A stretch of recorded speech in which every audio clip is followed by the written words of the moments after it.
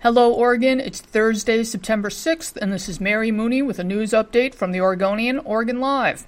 TriMet says there are too many MAX stations bunched too close together downtown, so it's considering shutting several stations for the first time in its history. Some of the stations are a block or two from each other, or about 500 feet in some cases.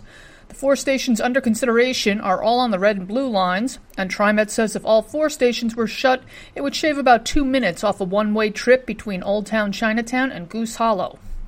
Elsewhere in Portland, a woman bitten by a raccoon is suing her former landlords for $151,000.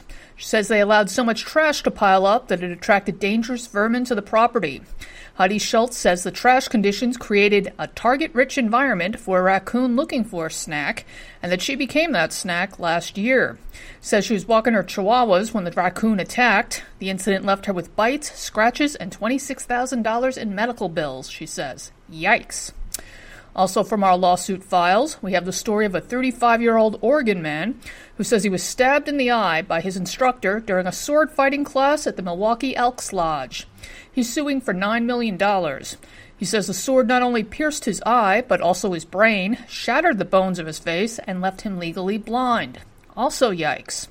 For these and more news stories, pick up today's copy of The Oregonian or head to OregonLive.com.